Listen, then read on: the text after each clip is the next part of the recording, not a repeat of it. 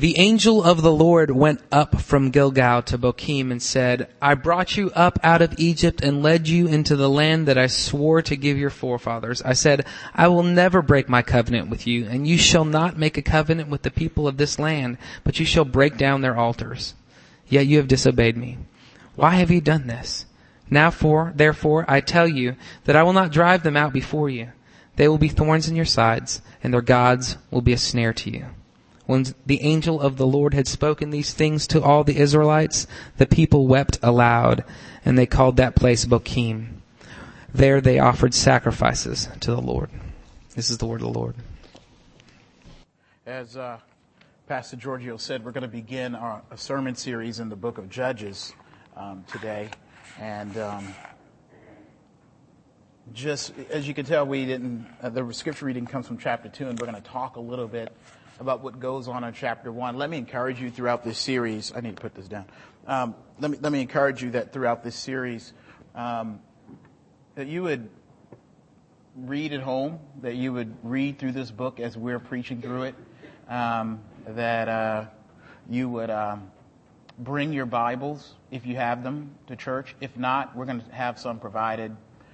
We typically have the scripture in there, but when we do these Old Testament narratives, sometimes it gets a little long, and we didn't want to read the whole chapter 1 to you today, but I recommend you go back and read this definitely as we go through it. 1,500 years before the events of the book of Judges begins to unfold, the Creator God came to an unimportant man by the name of Abraham. And he promises Abraham that for the glory of God, he will use him as a vessel of extreme heavenly blessing. A blessing filled with earthly real results. He would have a lot of descendants. He would get a nice piece of land that would be the settlement for these people. It was a trust, if you will, a trust fund from heaven for his descendants. And most importantly, they would get a God that would not leave them. That God would be their daddy, so that through them he would be known for who he was to everyone else around them. That he would be known through the Israelites to everybody else as the world's Lord and Savior. It was a deal of prosperity, a trust, a promise to Abraham and his descendants. Now, after 1,500 years of God's fathering of Israel, complete with wandering the desert and being in slavery, with what I would describe as spankings and groundings when they did wrong, and even the unexpected gifts and graces that only Daddy could give, these people, the descendants of Abraham, had finally come into the Promised Land, which is a kind of thin strip of land along the coast of the eastern Mediterranean, and Egypt is to the south, and on the eastern border is the Jordan River. So this little strip of fertile land was their promised land. But big problem. Yes, Moses and Joshua and all those Bible characters heard from God that God had brought them to this place. But no one bothered to tell the people already living there that. A mixed group of dispersed people, once great kingdoms, now these little city-states run by different warlords or kings. They were the Canaanites and the Hittites and the Jebusites and the Amorites and the Perizzites, with the Canaanites being the largest group of them all. So you know what's coming. What, when you read, will appear to be a fight, a takeover, a jihad, an ethnic cleansing, a gentrification, and an imperialistic takeover of one of the most fertile lands around. You know, it had the oil of the day. It had good croplands and grazing lands and water, and with no navies at the time, it was good and secure. It was in the national Hebraic interest to take over. It all reads like they had to rid the land of terrorists by terrorizing. Just sort of comes off that way. At first reading chapter 1, it looks like the first Crusades war to take the Promised Land. It was complete with bloody annihilation of men and women and children. who wouldn't move out. Anyway, they did it. Israel felt they were called to do what they did. All to inherit, if you will, the trust.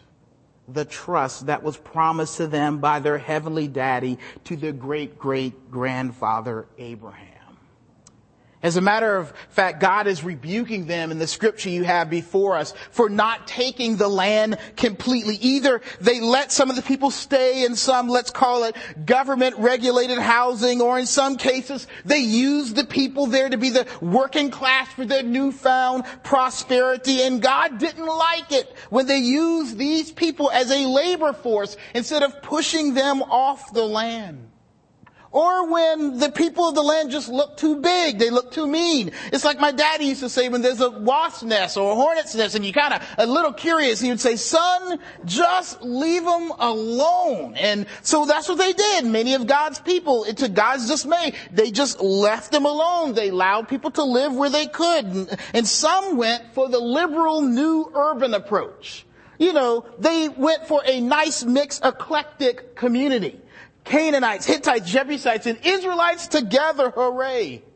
But that was a no-no too. Now in chapter 1 at the beginning we see Judah, the big brother tribe. Israel was split up into 12 tribes, Judah being the first. It was the most successful, going first among the tribes of war, and they pushed out almost everyone. But every other tribe failed to get a passing grade from God on their handling of taking the land.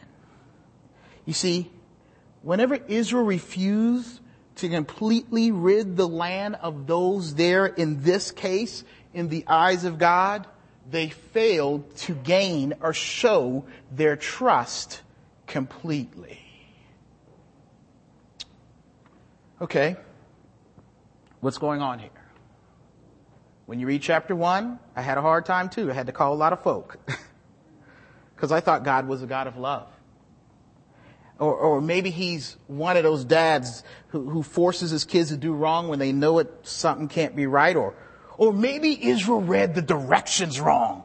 They were fighting and killing for what they thought were weapons of mass destruction. But the Hebrews were wrong in their interpretation of the intelligence they were given by God somewhere, somehow. They had it wrong. This is how I figured to deal with the controversies and that rise up in us with this God-sanctioned land cleansing. Now, after much, again, calls, and I talked to Pastor Giorgio, and I talked to David Speakman, who's fellow seminary grad, who's dealt with this book already, preaching it at RUF. We can grasp. This is what I figured.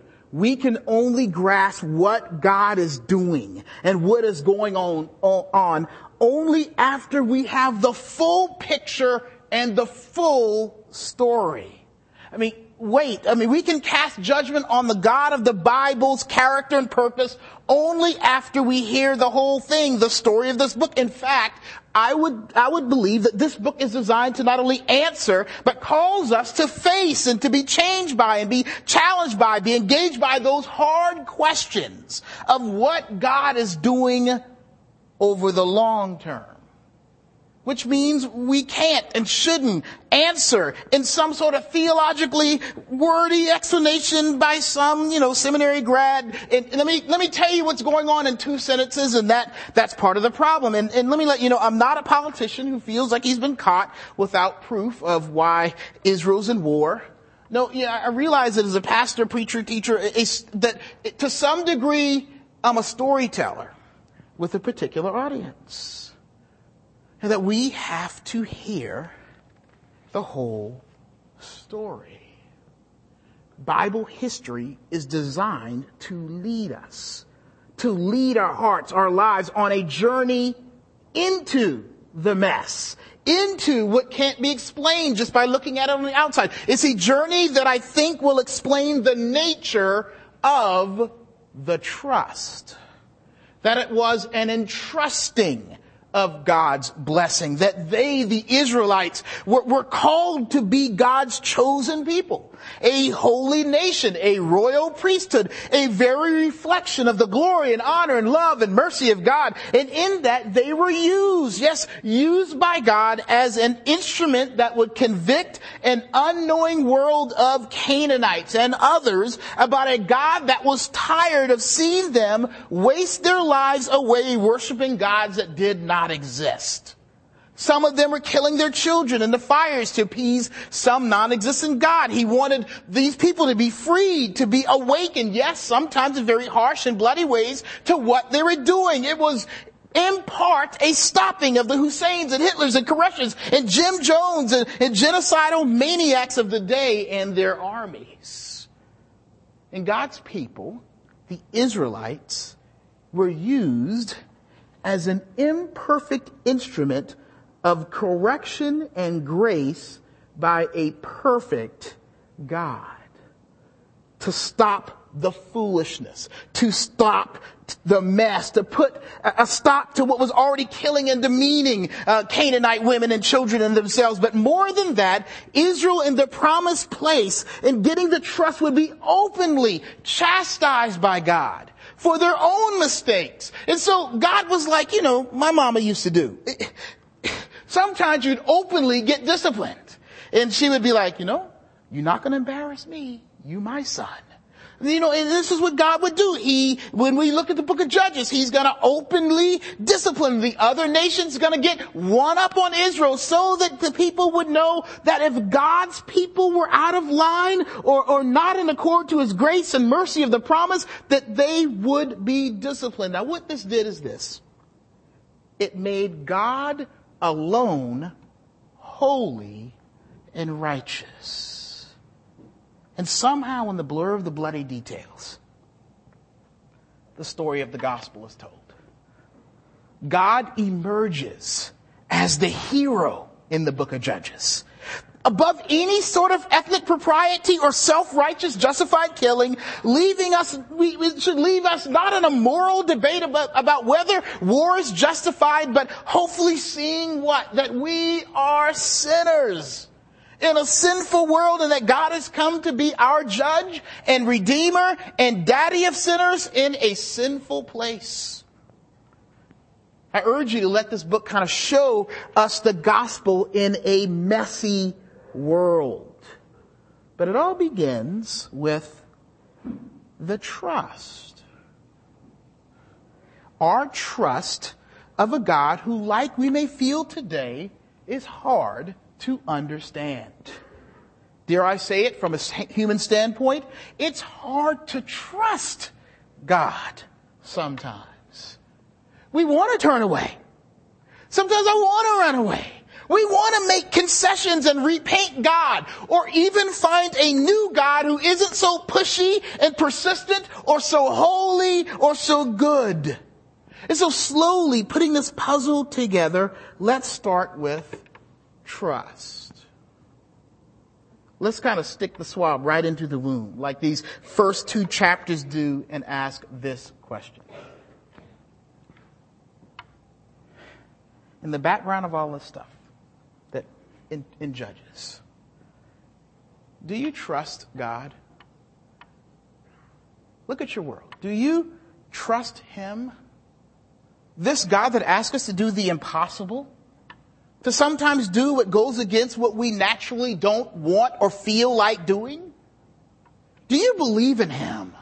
Do you believe in his promises? Do you believe that he is speaking truth to us through the scripture? Truth that can be acted on and lived on and loved on. Do we trust God? Do we do what he says without reservation, without fear in what we believe? He may have wrong right now. God, you just don't see it. Look at these people. How can you ever ask your people to take the lives of other people? Lord, I can't trust you. You're wrong right now.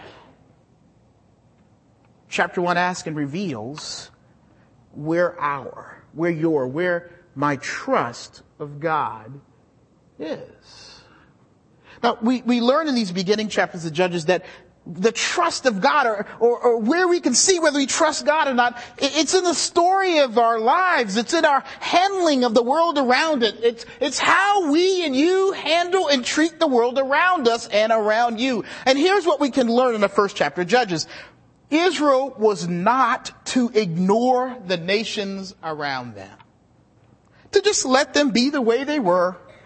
They were called to engage them according to God's orders to them. In this case, to declare war on them, to put an end to their self-tyranny, their national tyranny on each other, to let them know that there was a God in front of and behind the Israelites that cared about how the folk in Canaan lived, even if it was in ignorance or disgust of Him. Hear what chapter 1 verses 17 through 19 says. And you don't have this before you, but if you have your Bible, you can open up chapter 1 verse 17. It says, Then the men of Judah, remember the first tribe that went in, went with the Simeonites, their brothers, and attacked the Canaanites living in Zephath. And they totally destroyed the city. Therefore it was called Hormah. The men of Judah also took Gaza and Ashkelon and Ekron, each city with its territory. The Lord was with the men of Judah. They took the possession of the hill country. And I'm going to stop right there. Simply put, and I'm not going to linger here too long. They were called to engage the world and its problems with God-provided provoking. God was with them. He wanted to provoke the world, a messing with them that would have their eyes look up and be concerned, maybe for the first time in their lives, with the God that had created them, doing what it took to have them face God with their lives. I believe God is calling His people to mess with and in the world's people and systems and thinking and structures, and not build a world parallel or besides them, or in a way that said God ignores you. He only sees us, or He doesn't see you or care for you. He doesn't care how you live here. He doesn't care about this detail or these people. No, they were called to Horam, a harim, a complete engagement of everything, to not leave anything untouched, not the men, not the women, not the children, not the animals, not their wealth, not their false gods. The full life of the community was to be addressed and faced towards a holy God for them. At this time, not always, it meant facing God through death. Israel's actions, understand, simply face them toward God's judgment. The Bible makes clear in Judah's action that God was with them. The Israelites were not their judges. I want you to hear this. They weren't their judges. They were basically used by God to police them into God's court to make an account for their lives. Lives that God cared to take notice of, that mattered how they lived. I'm not going to say let's take up arms. That's not what I'm getting at. Don't be scared. I don't believe in some sort of God is calling us today, right now, to, in some type of commune, declare war, sort of take over stuff. America, the godly country, we take it over, and all that kind of stuff. But I do believe in Horam, complete infection of this world and this community and your neighbors and your family and your histories and your workplace and friends with what God is doing. Now, at Christ Central Church, we talk about being viral, kind of being this living, very infectious part of the city, but like Judges, in a way that totally affects the body of things, the whole city. It's poverty, it's racism, it's prejudice, a takeover that, yes, may make people face a fear for God who doesn't like what they are doing. who is disappointed in their alienation of them from him and their wrong treatment of those around them. And even the wrong condemning view of themselves.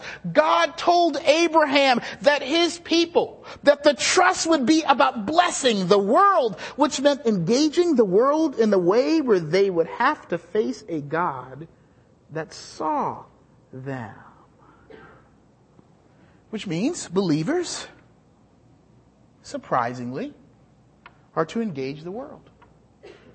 No more hiding in the Christian world. I've talked about this, building this parallel godly reality, complete with the Christian gym and the Christian nightclub, with all the Christians being employed by the church and by the church people and all the little Christian companies. And when we do that, we fail like many of the tribes did, because believers are too afraid that they will not be liked, that they won't have sufficient answers for what they will encounter, or the death wish in postmodern culture, that we will come across as arrogant know-it-alls and imperialistic, and we will get into how to avoid that in future lessons in Judges. But in mercy cases, I think about it, we have all these issues and our poverty in our city. And the one thing I think is we don't have enough. There aren't enough funds. Can't we just be a church that doesn't care about poor people? That'd be great.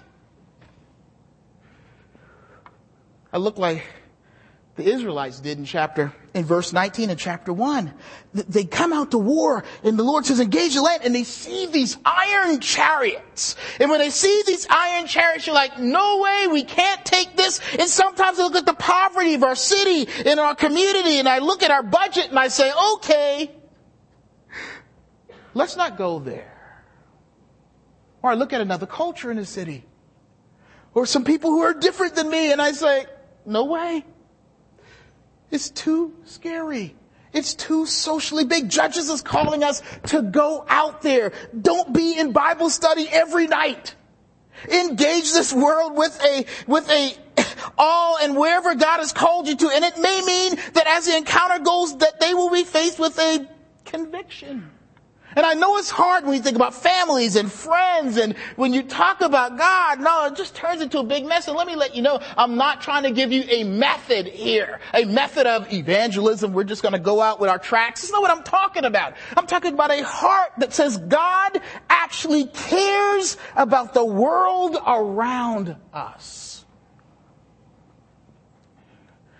Some of the tribes were real slick. In chapter 1, they enslaved the people instead of getting rid of them. And they were called on the carpet for that too. You see, we say we don't trust God when we want the community to work like slaves for us. We want kind of to be the cool urban community. We want the friend that you can just be your fun self around, who won't make you feel stuffy. You want to keep the money train coming at your job, so you turn your head to unfair, unjust practices. I mean, come on. Everybody knows Christendom, how we pimp capitalism as some sort of God American right thing to keep ourselves from dealing with our greed. We don't want to engage things in this world. We rather enslave them for our own good. Sometimes I don't want people to know I'm a pastor. I just want the good conversations to continue. I actually believe it's in some sort of accountability for the way you're living. But my temporary fun with you sometimes is so much more important. I just want to use you to have a good time. And that's what God is saying to his people. You're just using people around you to have a good time. You're not really caring for them. You just want them for your good. And I know, not just me, all of us so-called believers would rather enslave our community by hiding our God from them to carry out our own self-centered purposes. It is true. Sometimes we trust our feelings over God's for the world. And I'm not talking about method here. We need some wisdom, but I am talking about what our hearts are like. And we're using the world and world systems like slaves instead of engaging and freeing them to meet God with God's mercy and justice. Here's the deal. We're afraid. And so Christendom, Christianity, church stuff, all church people form this separation kingdom. Because we don't trust God. And this is the trust that the tribes failed to have, because like us, they feel a strain we feel when we know that we are not good enough to face the world. We don't trust what God gave to Abraham, and that God will face. What you have to realize is God is going to face the world for you. That He wants to face the world. He wants to let the community, your friends, your family, maybe you, face Him through His people being there. But not only is the trust of God revealed in how we deal with our community, but it's also in how we deal with our closets, if you will. See, part of the reality of living in the promised land was living holy. Not only with H holy, but W holy. That there would be no pockets of undealt with sin in the lives of God's covenant community. Let me tell you that to let the other nations stay was to, as we'll discover later in this book, to let pagan social and religious practices stay in communal life. And that would be translated in the church's life in today's terms. Like up in here of God's called holy people. Now, a number of tribes in chapter 1 allowed the practices that went with the people to stay among them in the closets of the country. So you have these verses in chapter 1, and these situations in chapter 1 where they'd say, okay, Israelites moved in the land, they just let these people live over here. Or the Israelites lived in the land, they got the hills, the Israelites got the plains. And so you have this kind of, and then in some situations they would say, all right, the people just lived among us. We just have this great eclectic community. Now in this case, in the wrong way, but this great eclectic community. And so you had this sort of mixing and one over here living next to each other and that sort of thing and all the things that we think are great today. But in this situation, it was like having pagan worship on Sunday morning. It was like having pagan practices as a part of what we do as a church of God. And so God was like, we just can't have it. Hidden away, not mixing in obvious everyday living, but with these unseen borders. We talk a lot about authentic community here. Well, we have this term, authentic worship.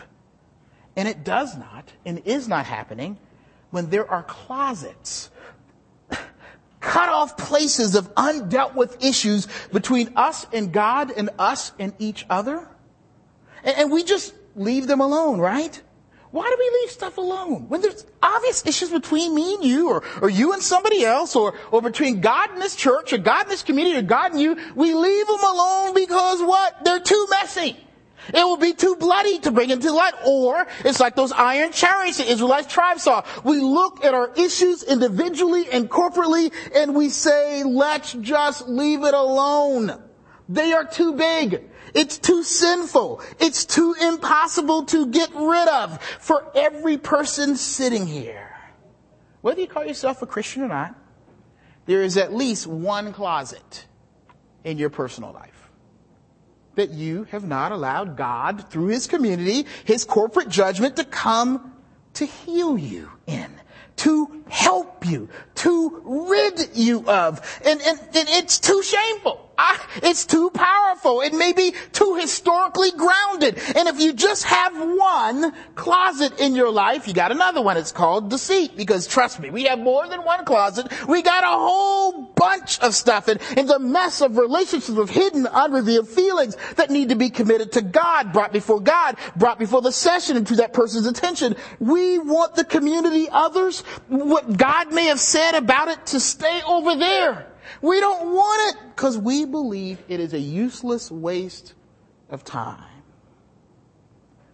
Which means you believe that your problems and your issues are a useless waste of time. We don't, and we can't trust God. Look, I'm with you. I'm your pastor, and I have had closets and closets and closets. And I know how it feels. I will be shamed. I will be discouraged by the persistence of this thing. I have struggled for years. It can't change. I am too messy. It will make our church messy. My stuff stinks too badly. God doesn't want to help me in this or with that. And we let things connected with people and their lives and their relationship destructive to God and community go untouched. We simply just kind of live in them and you with them. And that's why I love series for this reason. The stories of this book We'll deal with this more, but this chapter 1 summary of what 350 years will look like for the Israelites gives us this indictment.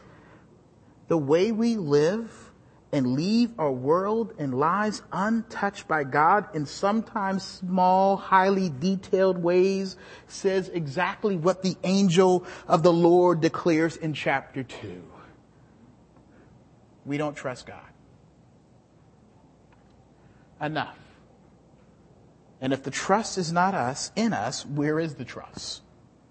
Where's the hope that we should live as God calls us to himself in this world of broken and scary lives? Where is the trust? How can we even begin to trust God? He calls us to nakedness and to be revealed and even to be cut off and shamed by people around us. I mean, some of you go home at Christmas and it's like, some of you believers go like, man, here comes the freak right here. Here he is, the family crazy idiot. He's going to that crazy church in the theater.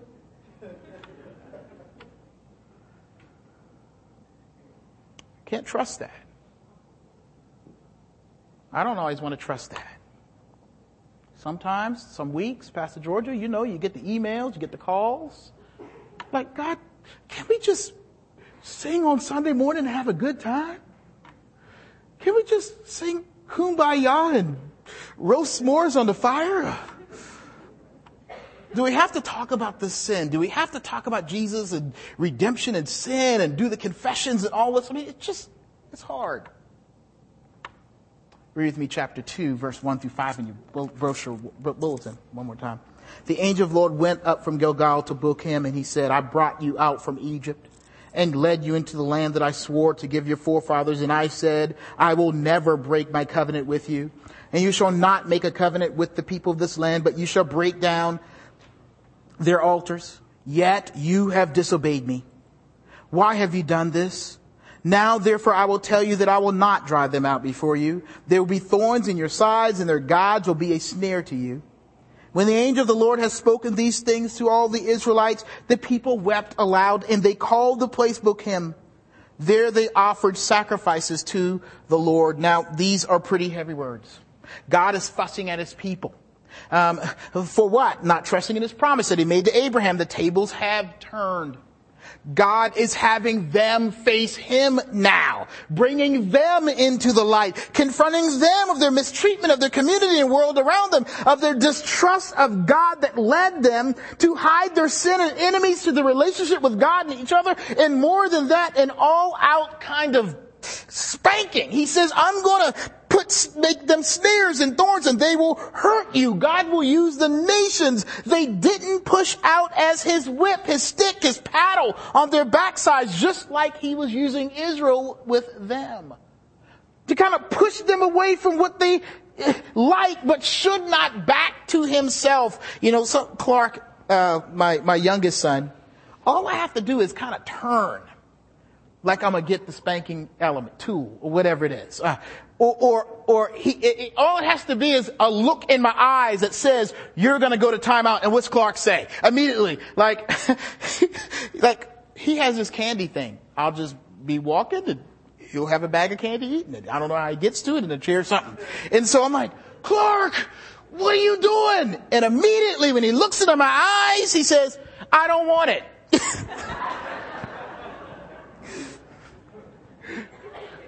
Sometimes I don't like it. With a mouthful of candy, I don't want it. I don't like it. And this is what God is doing to his people here.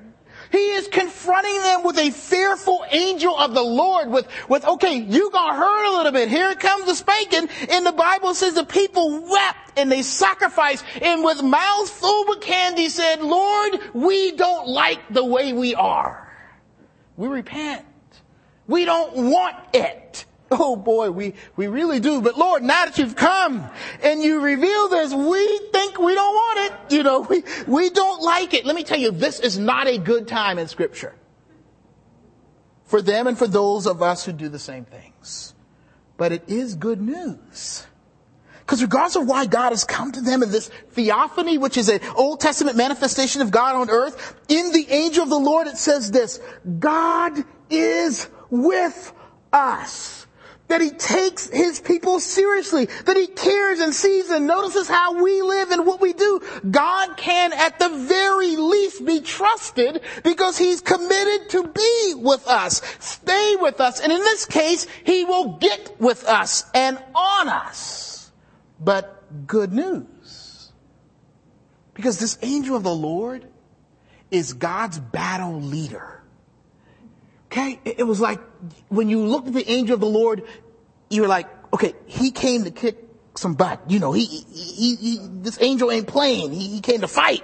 And it meant that they had a leader, someone scarier, somebody bigger, more awesome than what's in the chains or in the closets or in the land. That one coming to convict them of the sin is the same one that has come to deliver and lead them to the trust. The angel of the Lord is, yes, a fearful judgment thing, but more than just that. It meant they had someone who could save them from all that was troubling them, that they couldn't save themselves from. In a guest room next to where we slept when we were boys, me, Terrence, and Joel. Yeah, one room, because my parents, they gotta have their guest room. They were gonna split it. One room, y'all gonna mess up one room, so we all lived in one room. And sometimes Daddy would be at symphony or the opera practice or something like that, and he'd be coming in late. And let me tell you, there's a sound of that door. You know what sound I'm talking about? When that door moved, you can hear all them belts wrangling on the back of the door. And when you heard that sound, either you were in trouble. I mean, it's just, he had them 1970s belts, you know, with the 3 buckle loops, you know, the 3 loops going all the way down, some white, some brown. I mean, the 70s, y'all. So, and when you would do wrong and you knew you were going to get a spanking, you hear that door, chink, chink, chink, and you can hear it coming off the door, and you'd be like, oh Lord, I'm gonna get it this time. And sometimes the door moves faster, chink, chink, chink, chink, and I'm like, oh my goodness, he's getting the big white belt. He had this white belt. Again, it had the 2 loops, you know. Oh my goodness, I mean, the wind went right through aerodynamic, pow, you know. And so, but then, you know, I realized that sometimes the sound of that door was the sound of a spanking. But sometimes the sound of that door was the sound of Daddy coming home. You just heard it. You know, he'd be getting undressed because he had his clothes in that room, and you'd hear cha-ching, ching. You're like, oh. Daddy's home. See, the angel of the Lord, same sound, different things, but one comfort. You can kind of see the belt, the power, consistent discipline of being the thing. The one who does the discipline is the one who's gonna beat off the enemies. The one who provides security. The one who can spank your butt can spank the world's butt and all your issues' butts too. The appearance of the angel of the Lord says that is the God. That is who will be the only one who can free us to trust him. He alone is the one who can deal with the community and the closets and things we can't bring ourselves to deal with, things we're obviously incapable of handling. The angel of the Lord appearing is God saying, look at who goes out before you and with you and behind you. I am the Lord, your God, in a broken and hard and morally confusing place. When you see me, the Lord, only then does your heart melt and your sins are dealt with and your world is properly handled and you can know and feel the trust between you and me. It is safe to say that the angel of the Lord was a pointing to, if not a manifestation of the incarnated Jesus Christ of the Old Testament. And God is saying to us what they should have seen less clearly but surely. I can trust my God because he has sent a Savior who can take away my sins, who can take away my shame, who will take the thorns from me and the snares of evil from me, who can rightly and justly deal with this world. I can trust Jesus' actions when I face my community and me and everybody around him and the world I'm called to engage with. If I can trust Jesus to face them, I don't have to be distrustful of how he will handle my friends and my family and my well-being or my job or my community or me, because he means judgment, but he also means redemption. The angel of the Lord was Jesus, declaring that Jesus reveals the danger of our closets.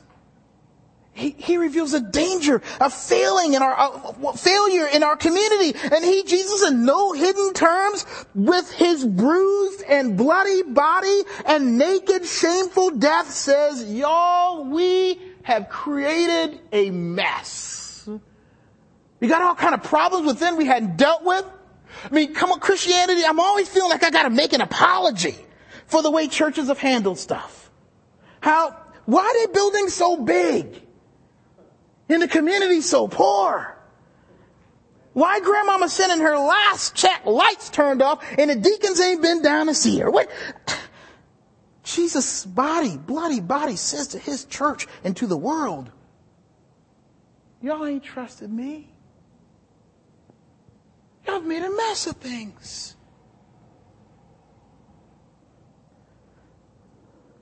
But not to condemn us. We miss it if you think what is going here is just about condemnation. It's about rescue.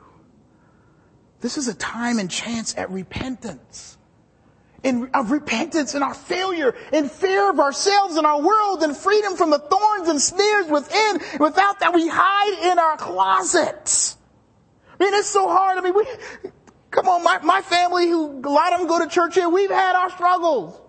And it's been hard to sit down and talk because I'm afraid, man, we're going to fall apart. Hard to deal with sin issues and tell your friend or tell an elder or talk to somebody. I know how hard it is, but this is about rescue. When Jesus is in the middle of it, it is a time of hope in a dark place. When you don't know how to handle your community, when you don't know what to do or what to say or how to address it, or if the poverty is too great or the unbelief is so crazy or whatever else is going on, the angel of the Lord is here. Yes, with much conviction, but only with much care and concern and hope. Jesus, the person and power of the gospel, is our trust. Where we can go to find trust and see God's trust and begin to trust by turning to the angel of the Lord Jesus Christ, letting him convict and cleanse and complete us. For as this section of Judges end and others begin, we must believe this. That it is in Jesus where God's redemption is. It is Jesus, God's power. It is Jesus, God's mode of conviction and forgiveness. It is Jesus, God's motivating living word that informs our lives. It is Jesus that is our trust, where we can begin to trust. And begin living, trusting. Because we can live knowing God's caring for us and rescuing us and offering us repentance from all we've screwed up. Thank you, Lord, for your given trust to us. Let us pray. Heavenly Father, it is a hard world. It's difficult dealing with things within and without, and our family and our friends and ourselves, the way we struggle believing you. It's difficult believing, Lord, you really care. Or you can help this world around us. We don't believe you. We don't believe the gospel can do it. So we've turned to some crazy means. Some of us are setting up communes. Some of us are setting up Christian world, Lord. Some of us are saying, forget the gospel altogether. Help us to see the angel of the Lord. Help our eyes to see Jesus, so that we can have repentance and hope and belief and even power against those things that cloud our view of you and trust of you. Lord, help us. This we pray in Jesus' name. Amen.